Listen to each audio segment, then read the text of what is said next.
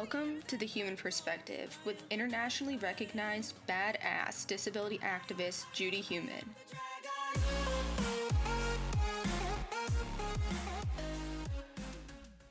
This week, Judy is chatting with one of her dear friends and lifelong activist, Kathy Martinez. Kathy Martinez is an internationally recognized disability rights leader and offers a compelling perspective on many disability issues as someone who was born blind.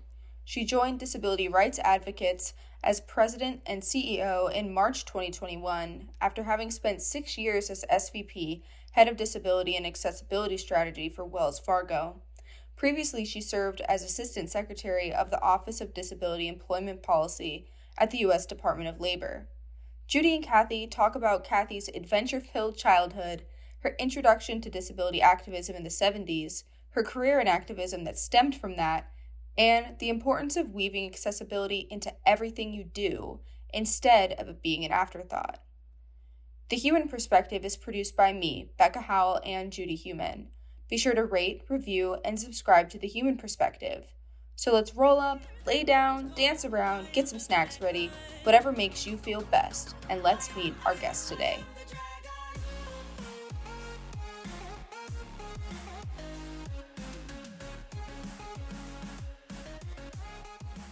Hello, everybody, and welcome back to The Human Perspective. Today, I'm really very happy that we're going to be talking with Kathy Martinez. Kathy and I go back, probably more years than we want to say. But the reason I wanted to ask her to be on this program is because you'll see she has done great work in her life and continues to do so. And so I want us to learn from her about who she is, what she's been doing, and what she sees as some of the areas that we need to continue to work in. Kathy, when did we first meet? Do you remember? We met in October of 1979. And what was circumstances that we met? We met when we were organizing a rally. We met at the Organization for the Rights of Disabled People in Berkeley, and there was a rally to support disability rights. It was a rally led by Kitty Cohn. She was the organizer. We had lots of support from the unions, Glide Memorial Church, different social justice organizations from the African American, Latino, and LGBTQ communities. It was like 3 months after I got to the Bay Area officially. Where are you from, Kathy? I'm from Southern California. My family is originally from northern New Mexico. Let's talk a little bit more about your background. So you come from New Mexico. How big is your family? So I come from a pretty large Latino family by these standards. I'm one of 6 kids. I also have a blind sister, and we happen to be the 2 middle children of 6. Both of my parents come from large families, so we were lucky to have cousins on both sides that were very close to us and played a big role in me growing up, as well as did my siblings. Yeah, so maybe we could talk about that a little. What year were you born? I was born in 1958. So the reason I asked that question is I was born in 1947, and it's important to realize when some of the major laws came into being. So Kathy was born in 1958, started going to school in 1962 or 1963. Section 504 came into being in 1973, and the IDEA not until 1975. So Kathy, what was it like for your family, your mom, your dad, as you were growing up and as you and your sister were identified as being blind? Did they have any experience in the area of blindness or disability in general? So my parents came from a relatively undeveloped part of the country at the time. They moved to California before I was born. We would travel back to New Mexico every summer, and I would stay for about 3 months out of every year, 2 to 3 months, up until I was about 14 or 15.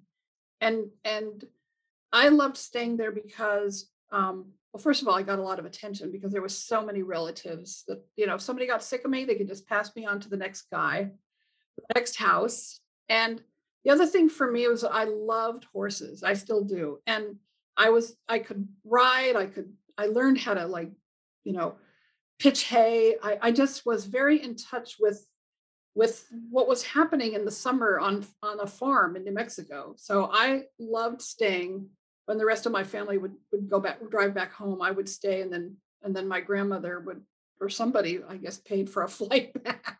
I think my parents did their best to treat Peggy and I like they treated their other kids. However, we were blind and there were certain things they had to do. And when when I was born, they didn't really realize I was blind until I was almost, 8 months or 9 months old. They didn't have a lot of experience with doctors or with the medical industrial complex. And so, of course, they were encouraged at the time to try to find a cure. We spent a few years doing that, and they realized, that I would be blind. And then, of course, when Peggy was born 2 years later, she would be blind as well. So fortunately for us, they abandoned the cure idea and they focused on us, having a decent life. I think when I was growing up in the early 60s, I mean, like five-ish, it was, quote unquote, bad to have one blind kid. But when my mom had two, I think, a lot of our relatives who, were not as close to me as some other relatives, kind of thought, well, what did Mary do to deserve that? There's a big Catholic influence in my family. And so there was shame and blame from some parts of the family, but then other parts of the family that were closer to me, as a kid, were very much not that way. They were very, in our family, Peggy and I were treated like the rest of the kids. We were given chores, which of course we tried to get out of. We had interactions like any other family member. I felt like my parents did not overprotect us. And in fact, in some ways, I think they were so afraid of overprotecting us that they really kind of pushed us into situations. For example, we started backpacking with a Girl Scout troop when we were about 12, all the way up through high school. And it was a Girl Scout troop of non-disabled girls with some amazing leaders, that just taught us how to snowshoe, and we went rock climbing. So we were lucky to get a lot of experiences that really helped shape us. Just being with people that allowed me to participate in what they were doing as a kid was an amazing opportunity. And my mom and dad, but more my mom, because my dad worked, had so much to do with mine and Peggy's development in terms of insisting that we go to mainstream school, making sure we got back and forth. My mom had to learn to drive so she could cart us all over the place, and really just not, she was pretty hard on us in some ways, but in a way that was how she showed her love. We couldn't get away with much, although we tried. But so there was the Catholic influence on one hand, but on the other hand, we were very lucky to have, my siblings who treated us like everybody else. I mean, they would give us shit just like they would give anybody shit. And so, I think we saw like what our lives could be. And we were very lucky that we had the parents that we did. So when it was time for your family to start thinking about you going to kindergarten, did they ever talk to you about what that was like? Yeah. So at the time, my mom's English wasn't great. It is perfectly fine, but it wasn't great. She was still coming from a Spanish speaking environment. And so I say that because, I think there was a lot of things that she didn't understand. I think sometimes people are a little impatient with her because her English wasn't great and she had an accent. But she did not want us to be separate. So where we lived in Southern California was about 500 miles away from the School for the Blind, which at the time was in Berkeley. And my mom did not want us to go there. Fortunately, at the time, there was some folks in California who were very interested in seeing if disabled people could be mainstream. And Peggy and I were some of the first blind people in Orange County, where we grew up, that were actually mainstream. We were not the first, but we were in that cohort of people that went to public school. And we were very well supported at the time. And so, my mom was very happy about that. I don't know if it was just timing, but it was timing, but it was also her pressuring the school district to say, I don't want to send my kid away. I want her to stay here in the family. be part of our family, part of our culture, and grow up with her siblings. I think that's really important because, as you've been describing, you have a big family and the family is important and you don't send kids away. And on the other hand, because there were no protections that she had, and as you said, there were issues around language, she obviously was becoming a strong advocate. Would you define your mom as a feisty woman? Yeah, for sure. She still is at 92. The other thing that I think is really important, and of course we didn't know it at the time, but if I had gone to a school for the blind, there's many, I'm sure there's many good things about it. But one thing that I'm grateful for is that I did not get disconnected from my culture. I think that happened a lot to people of color, given that the majority of teachers and administrators and dorm workers in segregated schools were white, except for probably the janitors. And, very often people would lose their culture. So I'm very grateful for that. I guess the only regret I have is I never learned how to play piano like Jose Feliciano and Stevie Wonder did at their schools for the blind. But, what are you going to do? When did you get mobility instruction? Oh, wow. When I was growing up, in the 60s and 70s, where I was in Southern California, the idea was that you wanted to be as, quote, normal as possible. So I did not have mobility instruction, formal mobility instruction, until I was in high school. The wild thing is that we would walk around in the high school with no canes. And that was okay, according to the people who were leading the charge around blindness, because they wanted us to appear normal. I have to say, when I was able to go to junior college, and when I first started college and used a cane, I felt so much freer because I felt like people knew I was blind. And when I didn't have a cane, they thought Peggy and I were high or something was wrong. They attributed certain things to us that weren't true. And I think when we got our canes, we were like, wow, this is freedom. And did you get formal instruction? I mean, at some point in high school, or? I did. Yeah, they started in high school. And then I went to the Orientation Center for the Blind in 1977. And that's when I got the Braille flyer about the sit-in. And I went to the sit-in. I never went inside the building. I want to be very clear about that. I was only outside because I was told that if I did go in, I would get kicked out of the Orientation Center. So I was very careful. And that was really when that was my first interaction with a cross disability movement. That was it, right at the sit-in with everybody singing, and it was wild. I was like, wow, I never knew about disability pride before. So Kathy, when did you start learning Braille?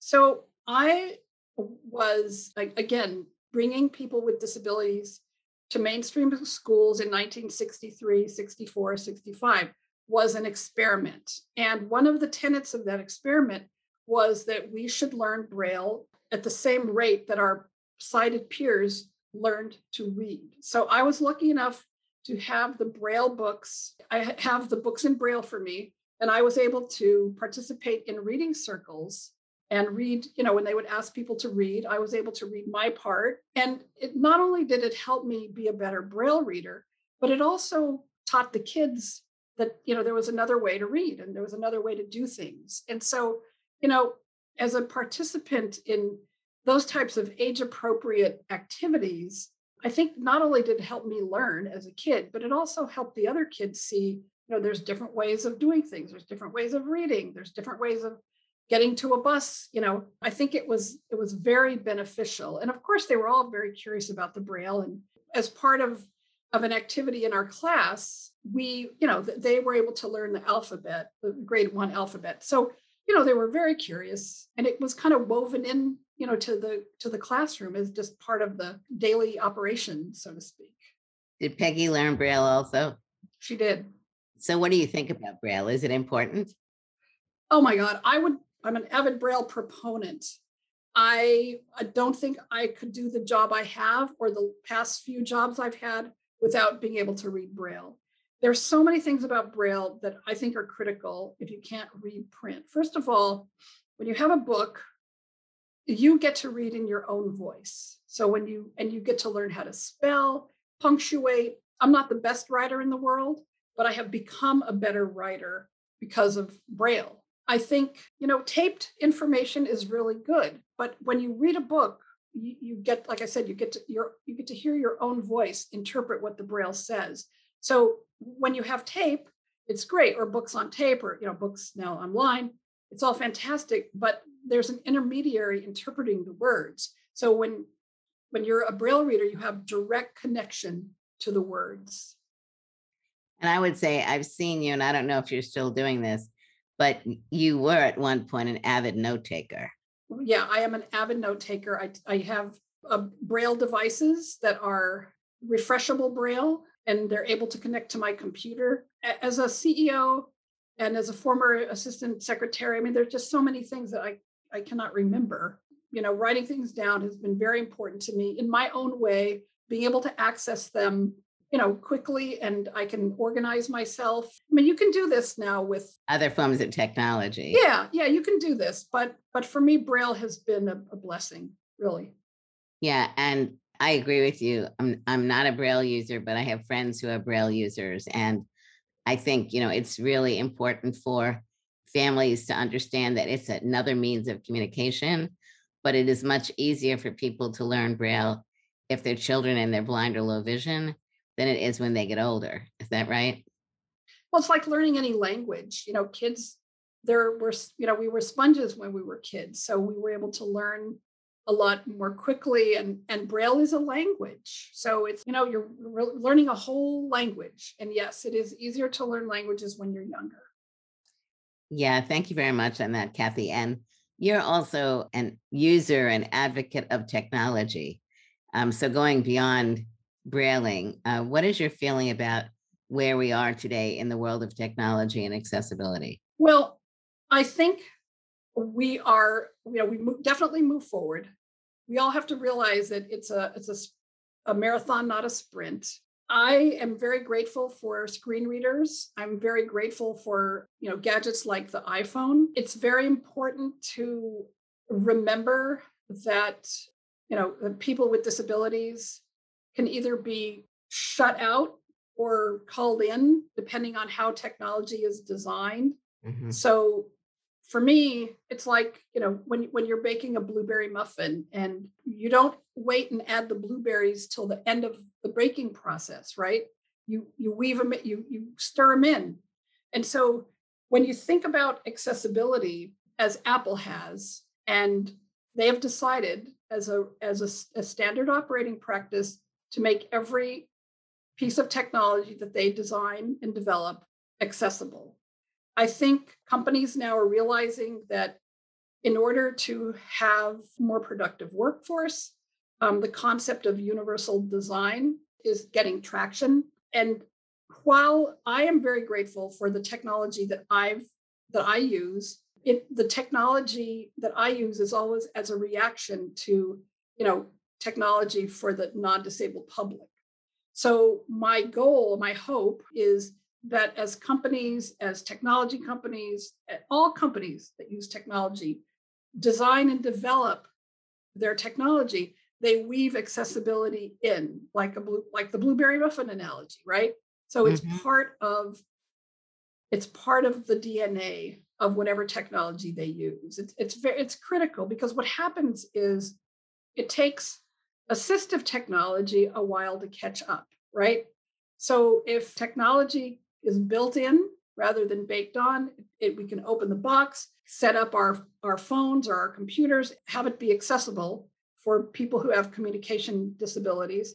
That's the goal, really.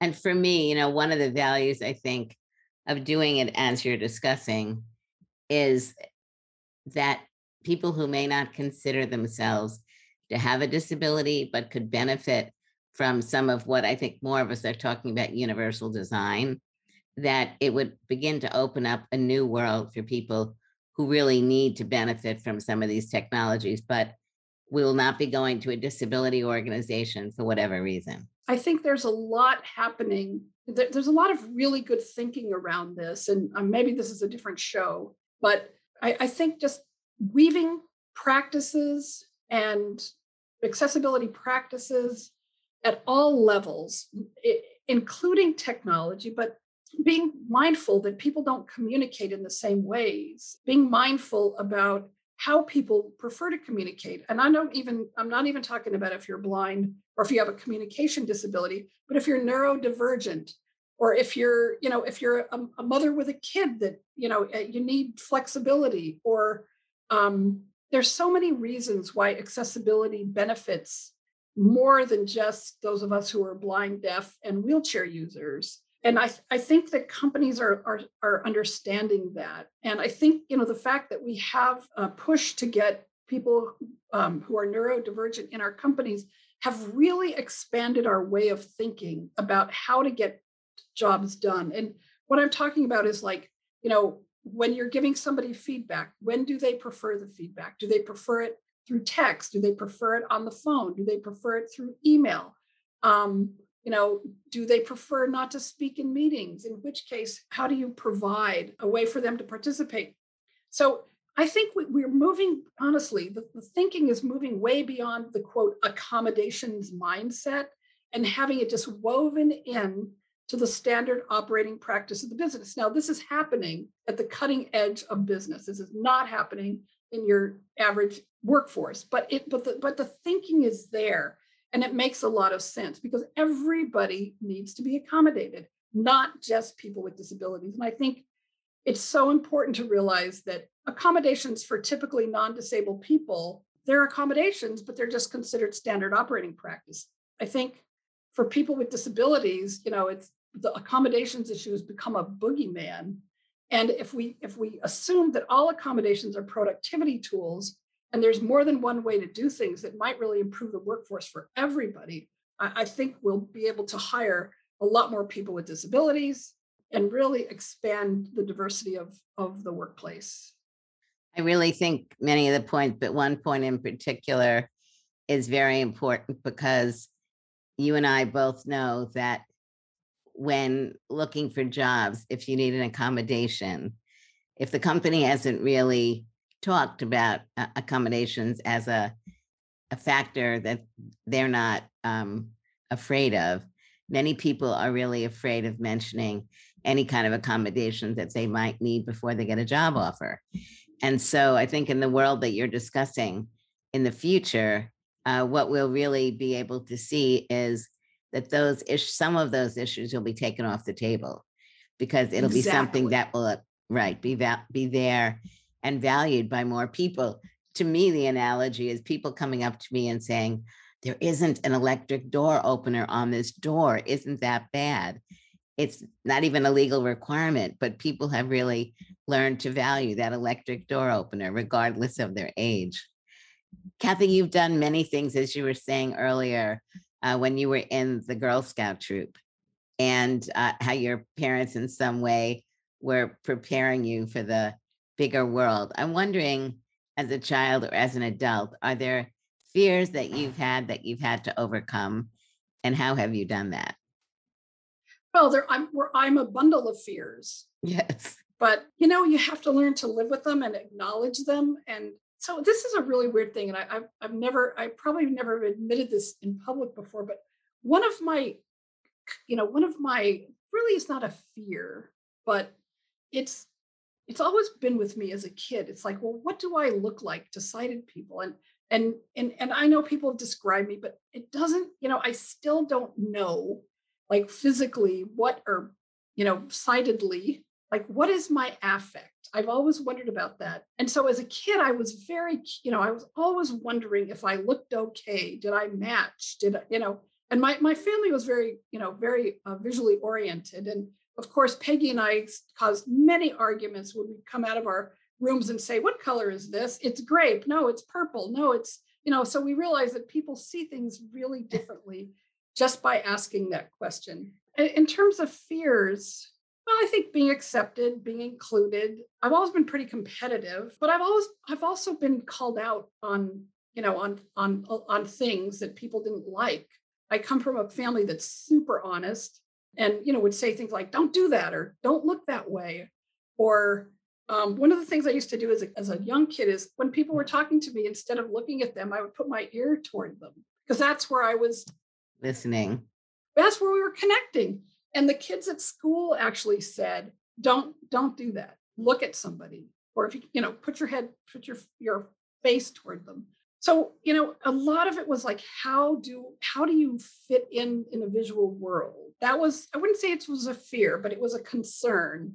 And I don't know about overcoming, I don't know if we ever do. Certainly, as a blind parent, one of my fears was, doing a good job. And there was a while there where I was afraid that Jorge's friends, my son's friends, would not, their parents would not allow them to come to my house. But that I had many sleepovers. And, the thing that was so amazing about that is that the kids were very comfortable with me. The parents took a little more time to get comfortable. And one of the examples is I would have a kid sleep over on Fridays, and then that kid's parents would take Jorge and their kid to soccer on Saturday morning. So the first time they stayed over, the mother came in and, how did everybody do? Did everybody sleep? Yeah, we're all good. And then she whispered to her son, did you have breakfast?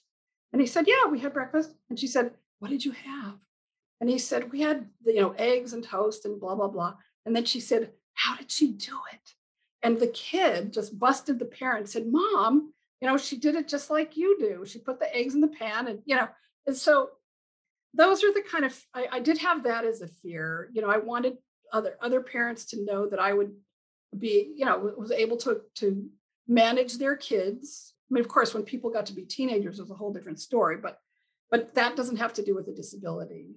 I think, we all want to fit in. We all want to do well. So those were some of my fears. Has it been important for you to have other disabled role models, peers, in addressing things like fears?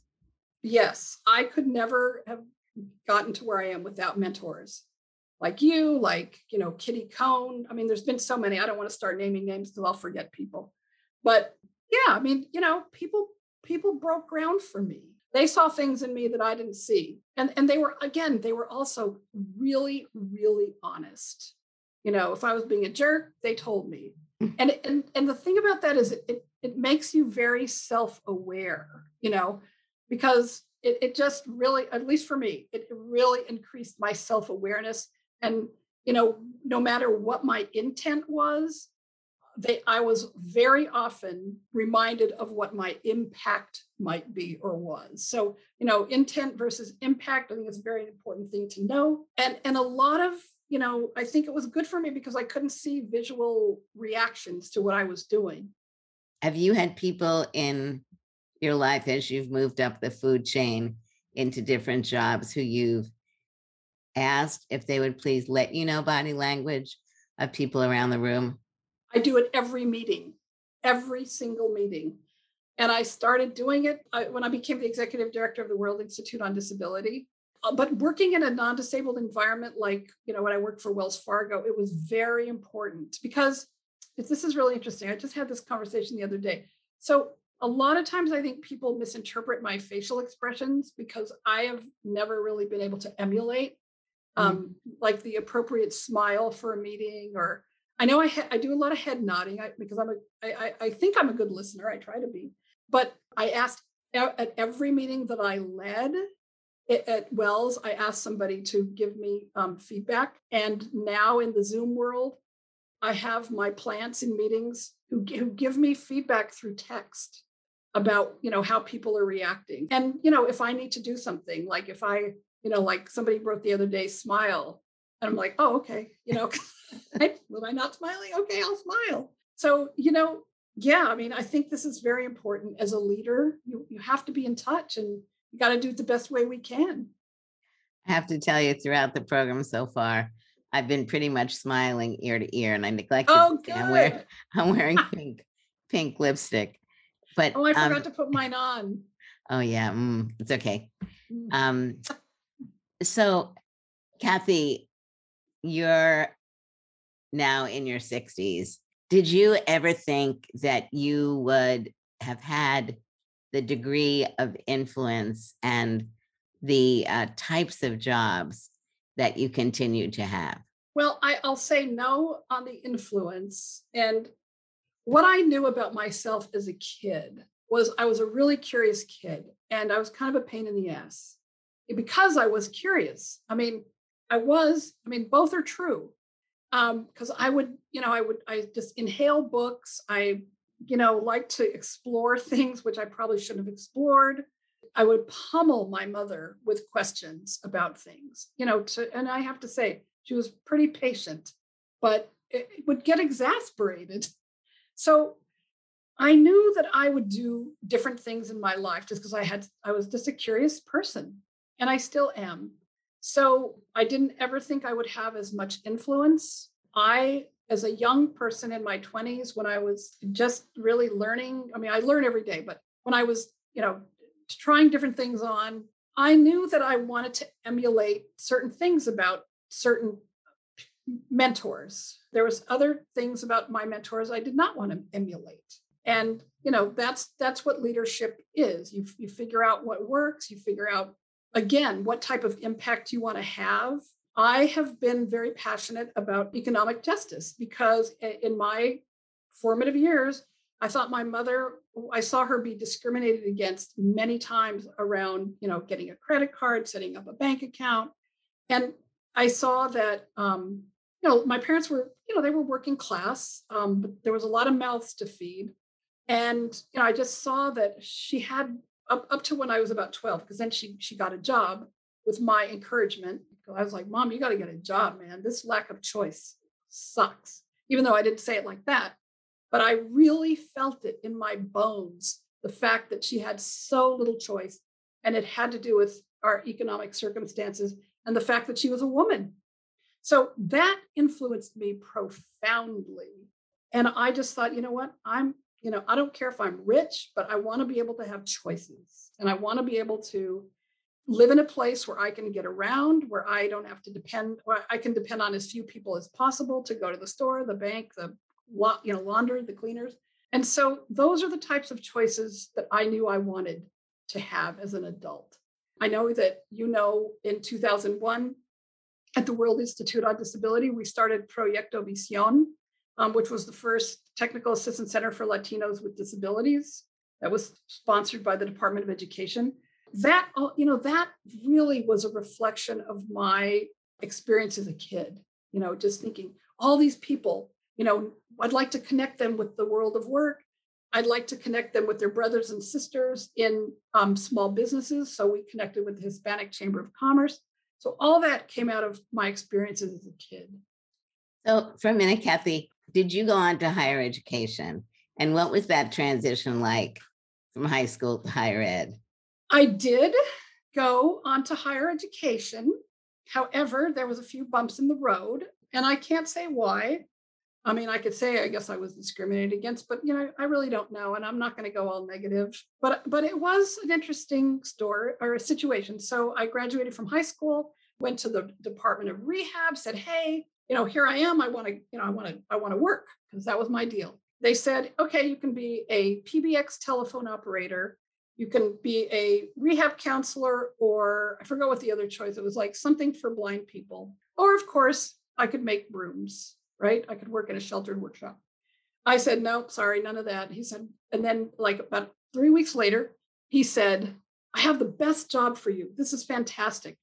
And he really thought it was a step in the right direction because it was in a non-disabled environment. I got a job when I was 18 years old at Kwikset Lock Factory, where I ran a punch press.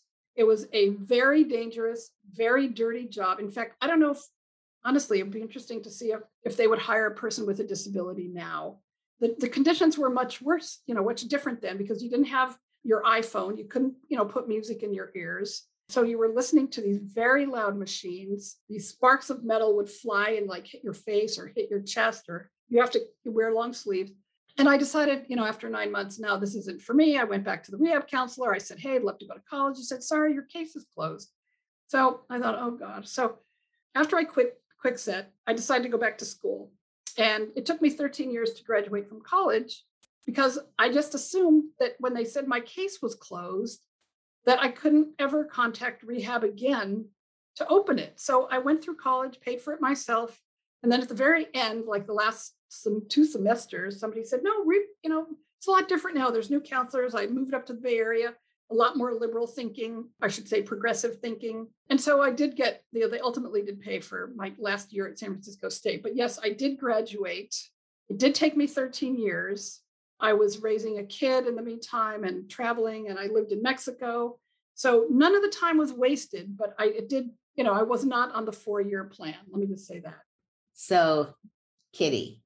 I met Kitty. Well, first we met in 1977. We have proof now that we actually met then, but I was still 18. Now I was reintroduced to Kitty when I was 20 at the Organization of the Rights of People with Disabilities.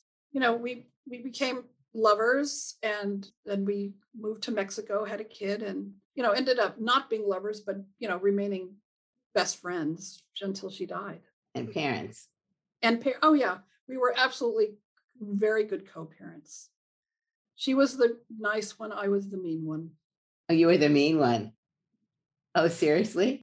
Well, I mean, she was mean in her own way, but I was the strict one, and she couldn't like physically chase after Jorge, so I kind of got that role by default.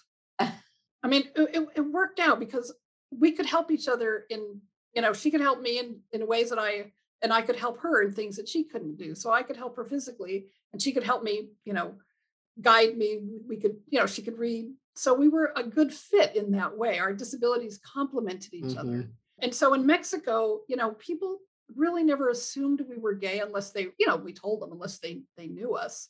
They just assumed that we were kind of put together by God to help each other. We kind of fit together.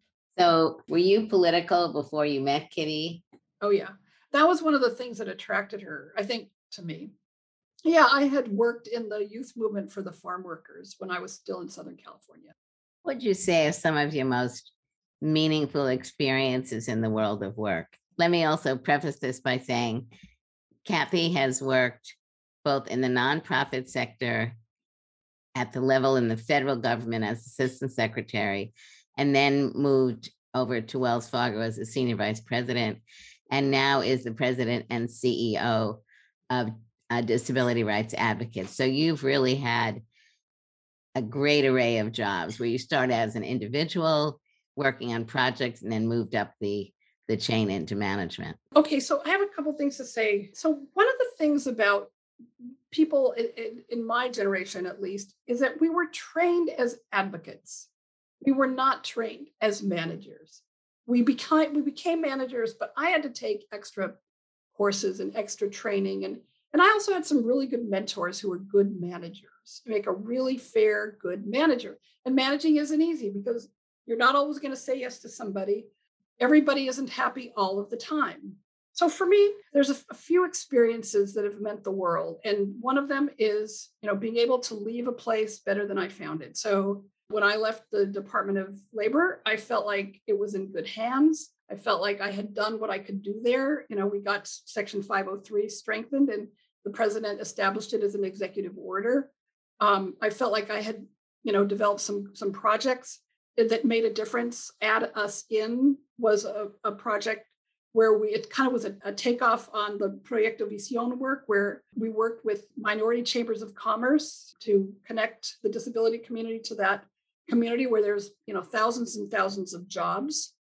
So, leaving places better than I found them, really kind of paying it forward, helping to mentor folks as much as I can.